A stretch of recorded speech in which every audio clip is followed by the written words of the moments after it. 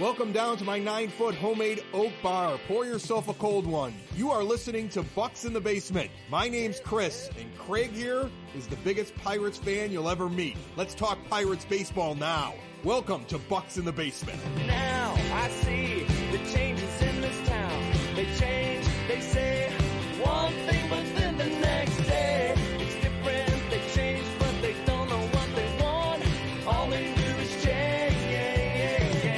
Going left, going right, travel day, travel night. That's where we'll go. No excuses, no goodbyes, no one cries, no one lies. We'll never know.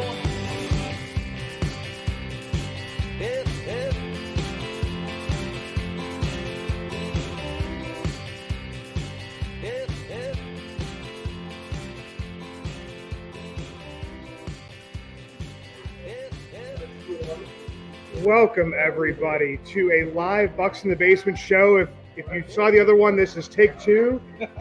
Lost the internet connection, which usually happens on these live shows. But this will be like our second opening day. I don't know if we did the home opener, but we definitely did do an opening day.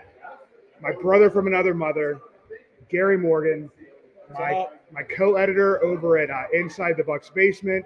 He's also co-host of the Pirates Fan Forum over there with Jim Stam at DK Pittsburgh Sports.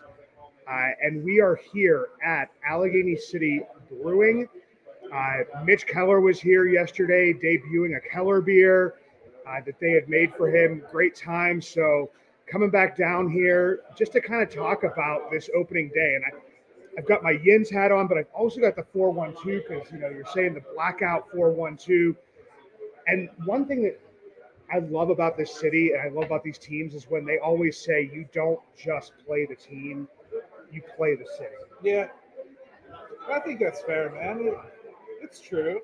And right now, the Pirates are poised to kind of help carry the banner a little bit this year. I think they're in for, I think, a little bit more of an entertaining summer than we've had for a long time. Yeah, I mean, here's the thing is I heard somebody say, and I don't know where it was at, I would give credit if I could, but I remember somebody saying, okay, if this was like a 1-5 team, or if you had, maybe beaten the Reds but then got swept out of Boston, would this have the same feeling to it? And every opening day does have kind of a good feeling to it, but nothing like this. No, I mean, the only thing that can make it better is if they wrap up the Reynolds saga today. But I mean, I'm just going to put it out of my head today and go in with Kutch and everything else and the good feeling of 4-2 and knowing that when I leave this stadium after this game, they're still going to have a winning record. I can't say that that's happened an awful lot, Craig. No, and I don't know. When I looked at it, I was looking I think we went to 3-3 at this time last year. And then after that, I'm pretty sure we went under 500 for the rest of the season. So at least this year. I think we reached it again when we hit the Royals series. Oh, that's what it was. I do remember that. Yeah. Then they kind of came back down. But, I mean, right now, we coming off of, a great start by Mitch Keller. Brian Reynolds just absolutely hitting the tar. It's off of the bat, off the ball, off of everything. The man is seeing the ball better than I think I've seen him in – except for those months of June. He's usually a June guy. So is Kutch. This team could be frightening. If they keep this going, man, this could be awesome. And like you said, everything that's going on today, we've got, AJ Burnett coming in, throwing to Russell Martin. That McHenry's going to be floating around there someplace. Neil Walker's going to be walking around. Hell, you might even see Steve Blass. he can't stay away from something like this is going on. And I was looking – I've been looking this whole time. The standing room only tickets have gone to $125 today. I was telling my wife, we could probably make about $300 on our tickets right now if we wanted to for Pirates. I'm just saying this isn't normal. That's all I'm saying. It's definitely a different feeling. But Gary, to have you on here and to have you kind of talk about this stuff, you did make a little comment today on Twitter. We're not complaining about lineups. But is that delay or Heineman or when he comes back, hopefully, Austin Hedges, them batting like that 8-9, because both of us had kind of like written before that we maybe would have liked that, second leadoff hitter in Bay. Is that something you'd see? Like, I mean, I know Shelton's going to have 156 different lineups, so that's something we'd maybe see at some point in time. Yes, but it seems like that's where they're more than happy to stick the catcher now. I'll be honest, I don't care as much about it right now as I will when Hedges comes back. Because Hedges has been an automatic out. That's what he's been. And I'm not even dissing the guy. I knew that coming in. I knew that's what he was. Defense, 100%. Bat, maybe. And if you get lucky, he'll hit some home runs. But it doesn't really matter where you bat him. It's a hole. Yeah. And here's the thing is, like, Jason DeLay last year, he did hit that, bomb over the monster, the shot off of the monster. That's not really been a part of his game since Altoona, and I think, 2019 for about the first half of the season. But even last year, he was getting singles. Like, he was getting on a little bit more than the other catchers that we're talking about. Even Heineman, it's just basically been Hedges is absolutely terrible. Yeah, he's a bad hitter. And I think when they do that, I think they're doing O'Neill Cruz a disservice by leaving the lineup like that at the bottom. Because I think you want additional hitter and a chance. That said, what has Bay done for getting dropped by? Nothing, right? Yeah. You'd very much be admitting that you want that turnover in your lineup. And maybe they just don't believe in it. Yeah, it could be. And I know a lot of people complain, Cruz, if he's at the leadoff spot, people complain. If Cruz is dropped down to the, 5 or 6, people complain. But for me, Cruz, once he started getting hot last year in Indianapolis, was when he started being in the leadoff. He for some reason, he likes that. Plus, he gets the most protection he could possibly get. Eventually, you would want him hopefully to be your 3 or 4 hitter. But right now at, being the leadoff, that's not that big of a deal, is it? It's not. I was just talking, actually, I was on a Boston podcast just the other night. Oh, nice. So, I asked them point blank kind of, what were you guys thinking not pitching to O'Neill Cruz at all the way Brian Reynolds was ripping you apart? You did it for 3 straight games. They ignored Ted Williams and pitched around O'Neill Cruz. And basically, they were flabbergasted by it too. But that's kind of what this lineup is right now. Nobody wants to touch Cruz. Yeah. And Brian Reynolds is seeing at pitch after pitch after pitch because Kutch is following him up, and he's going to take 5 or 6. Yeah. It's dangerous 1, 2, 3 right now. And that's the crazy part about McCutchen here is, if he even starts hitting a little bit, he had a pretty hard, he's been hitting the ball pretty hard, but he's also that guy that if you're going to give him the walk, he's going to take it. I think I said on Twitter the other day, the athleticism will slip, speed will start to fall off. Maybe the field tools kind of go away, the arm lessens a little bit, right? But Andrew McCutchen's eye is double what it was when he was an MVP. Yeah, and I'm watching him, and watching it at bat with Andrew McCutchen for me is actually fairly entertaining at this point in time because he's an older guy now. So if the ball falls out of the catcher's mitt, he's reaching it down. It's oh, I'll help you out there, Sonny. It's kind of a cool little thing that he does. But with him, I was worried, and I said it had nothing to do with McCutchen. I was worried about him being in that 3 spot, and I don't know if that's going to continue. I think the only thing that really makes that change, and maybe change quickly, is if Brian Hayes gets hot. I think the only thing that really makes it change is probably Andy Rodriguez eventually coming up, because that's really the only impact bat that you can see coming up that they'd want to stick anywhere near the top of that order. And I think Derek Shelton's more than happy to have the veterans right in the heart. Just take it, and it's giving, like you said, it's giving Cruz protection, it's giving Reynolds protection. Yeah.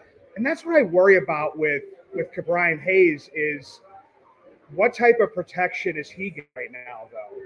Is it his approach at the plate, or is it the types of pitches he's seeing because they know they can pitch around him to get to, Jack Sawinski, who did take a few walks and is hopefully turning things around, but for the most part is striking out a decent amount. Yeah.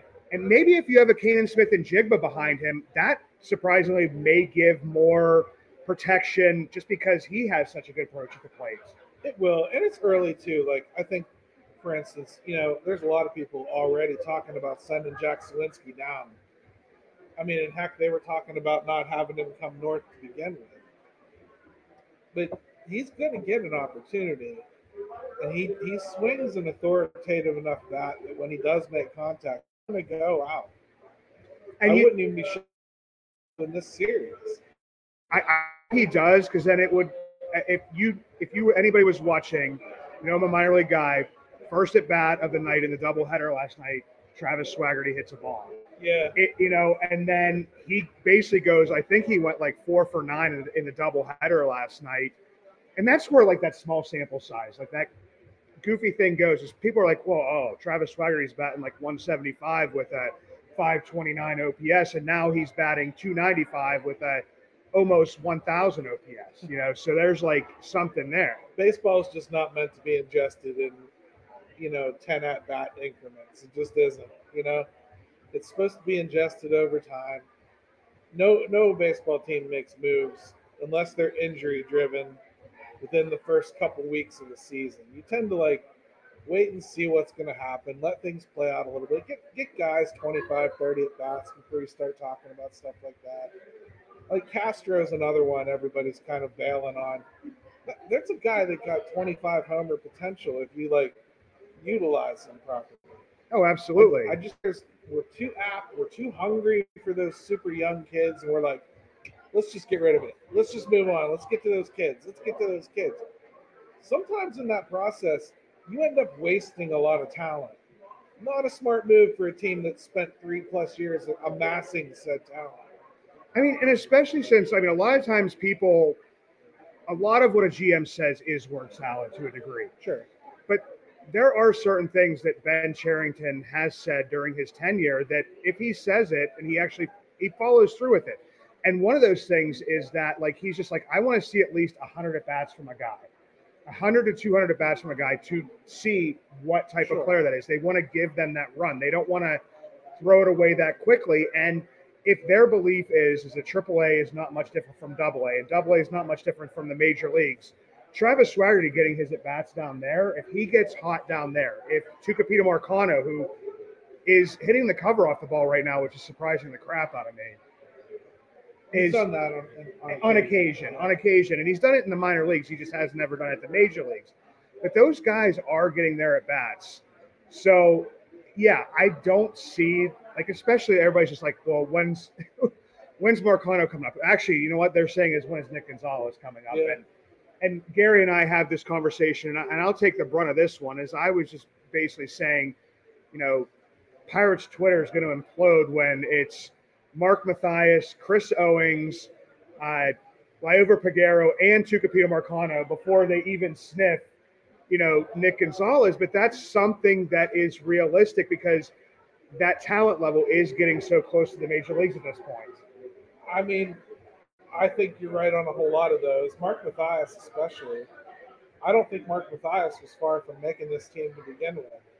I was actually shocked that it was Ji-Hwan Bae instead of him. Right. And it was nothing against Bae. No. And it was just basically saying maybe they would go into the season playing the hot hand, but they trusted in Bae's usual approach at the plate. But we've also seen some minuscule struggles from him swinging out of his shoes for, an entire game against a tough lefty in Nick Lodolo. But then you see him adjust, the way he always does.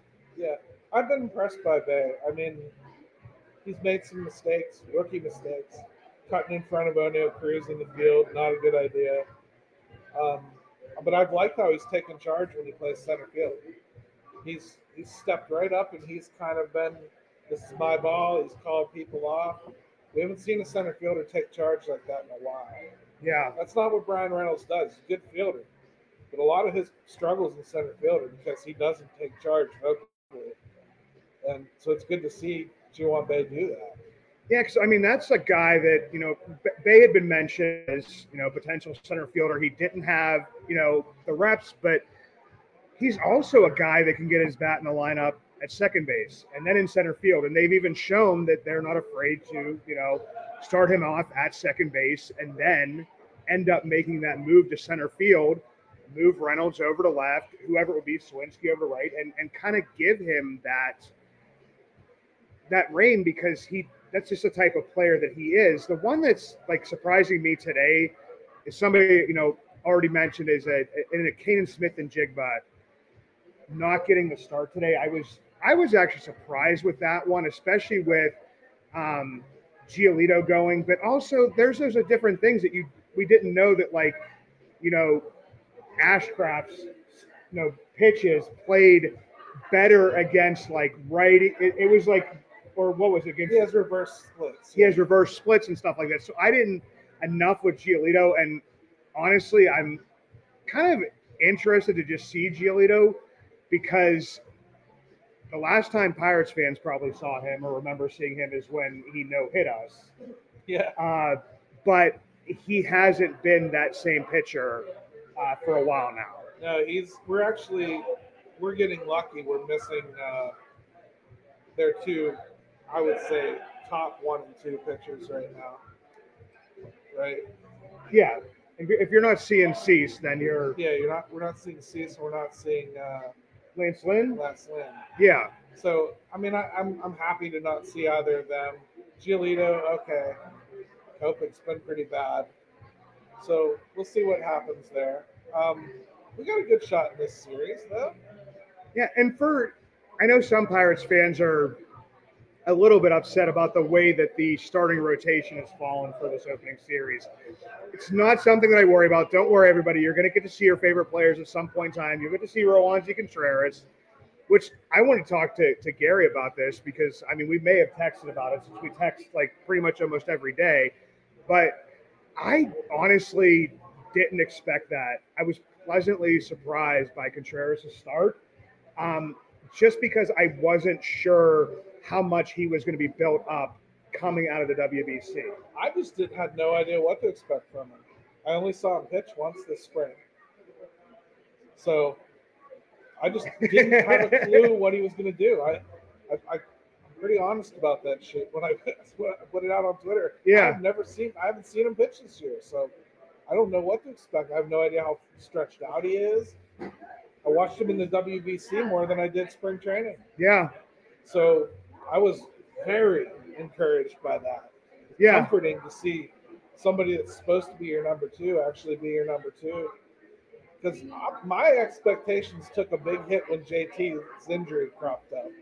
So that's just something I was with our good friend Ethan, MVP Ethan over there at Locked On Pirates. Both of us have kind of talked about the impact of the JT Brubaker injury, and it wasn't like that. We've been fairly honest, which as we always are about players, but JT is the type of player that is going to give you innings. You pretty much know what to expect from him. His whip usually hangs around the 1.35 to 1.45, which is a back end of the rotation, which I know you don't like giving numbers to people, and that's fine. I don't either. I'm like, no, I do back end and front end. Yeah. So he could be a 4-5, on most days consistently. His ceiling is the middle of the rotation arm if he can manage the home runs. Yeah, and that's pretty much what and the thing that frustrates me so much is we saw the strikeouts working for JT like they had worked for him in the minors prior to his injury in 2019. Right. That's the thing that because he was. I mean, people can go back and listen to this. I'm not going to take back what I saw. In 2019, I had JT Brubaker ahead of Mitch Keller, and even at some point in times up until 2020 and 2021, I had JT ahead of Mitch. Now Mitch has morphed into a different pitcher, and unfortunately, JT has maybe suffered a very similar injury to what he did last time. Last time it didn't require surgery. this time we're not so sure just yet. We're not so sure just yet, but I mean, I think you can honestly say the consternation is wise, because if he does have Tommy John, the likelihood of him returning as a starter is very slim. Yeah. And even right now, I'd have to say we're fairly safe in saying we think it's going to be most of the season, if not all of it. Yeah. Whether he has surgery or not.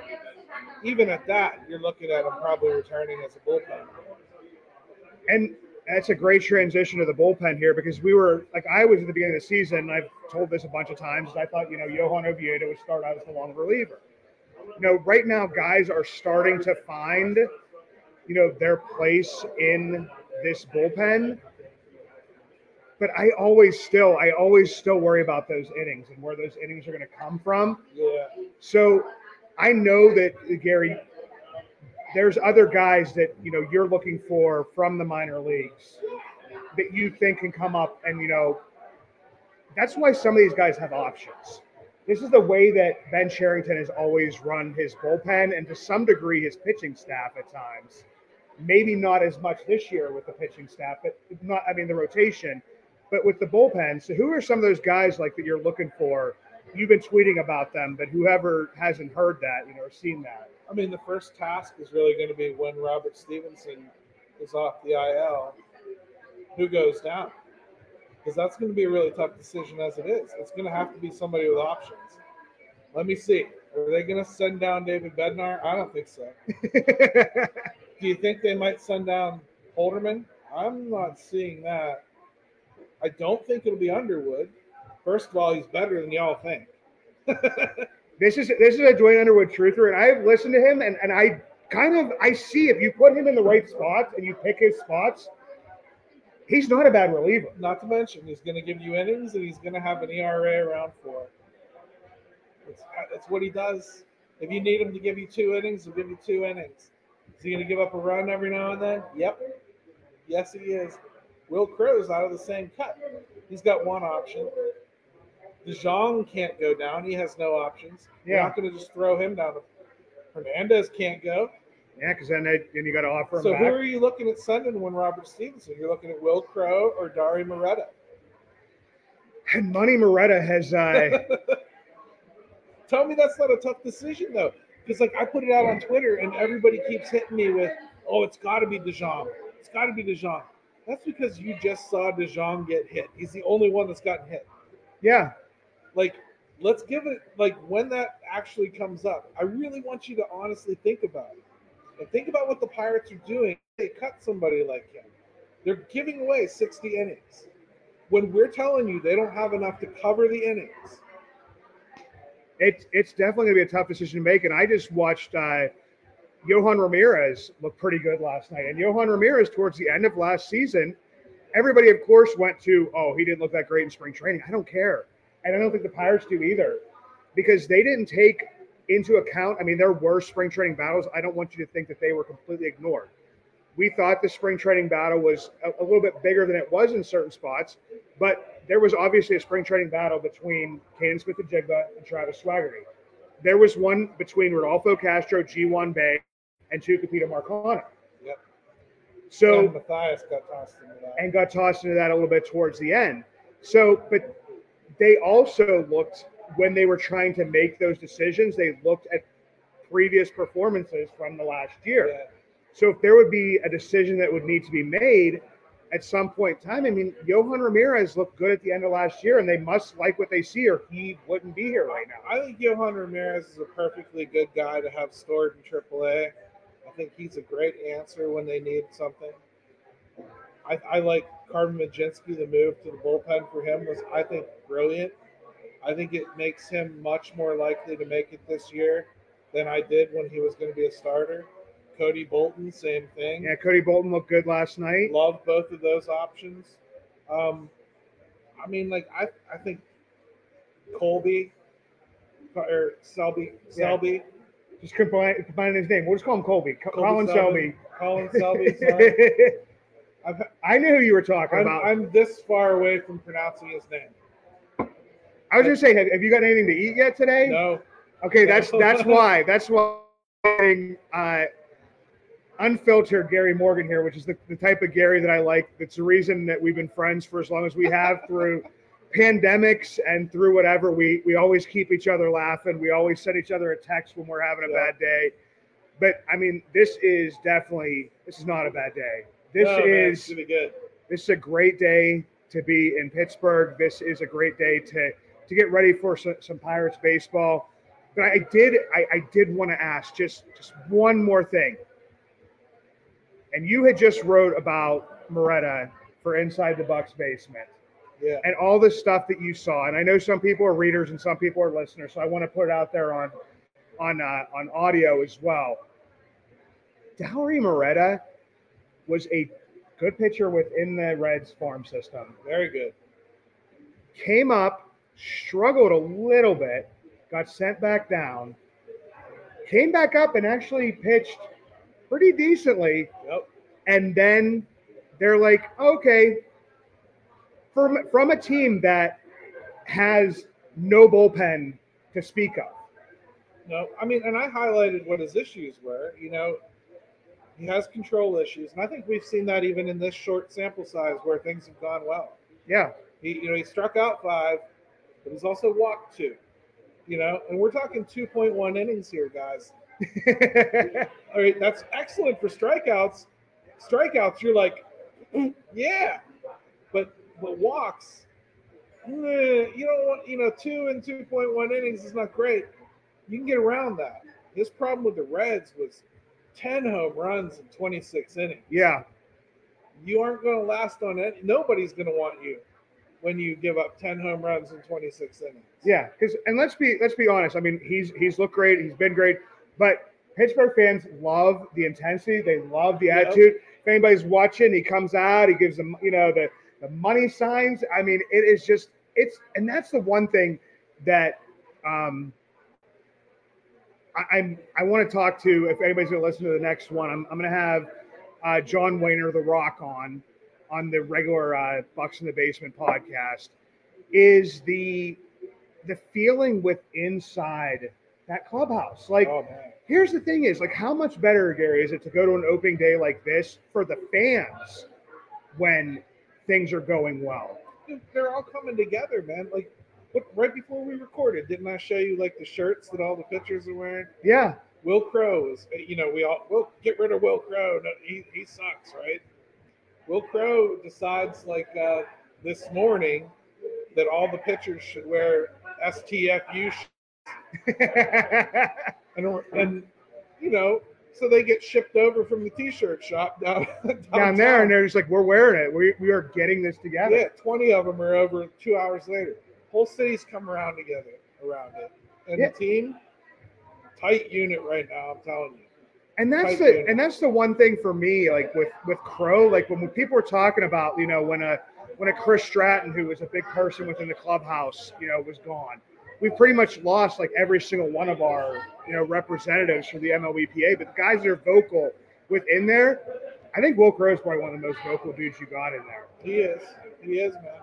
But hey, happy opening day. Absolutely, brother. You got to be great. I got to take off, get my wife down there so we can get early. Yeah. The parking, get all set up.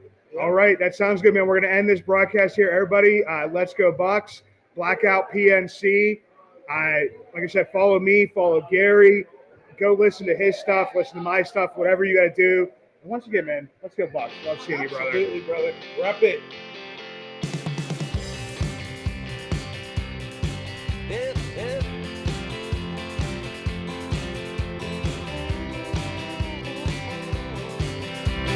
Now I see the changes in this town. They change, they say one thing, but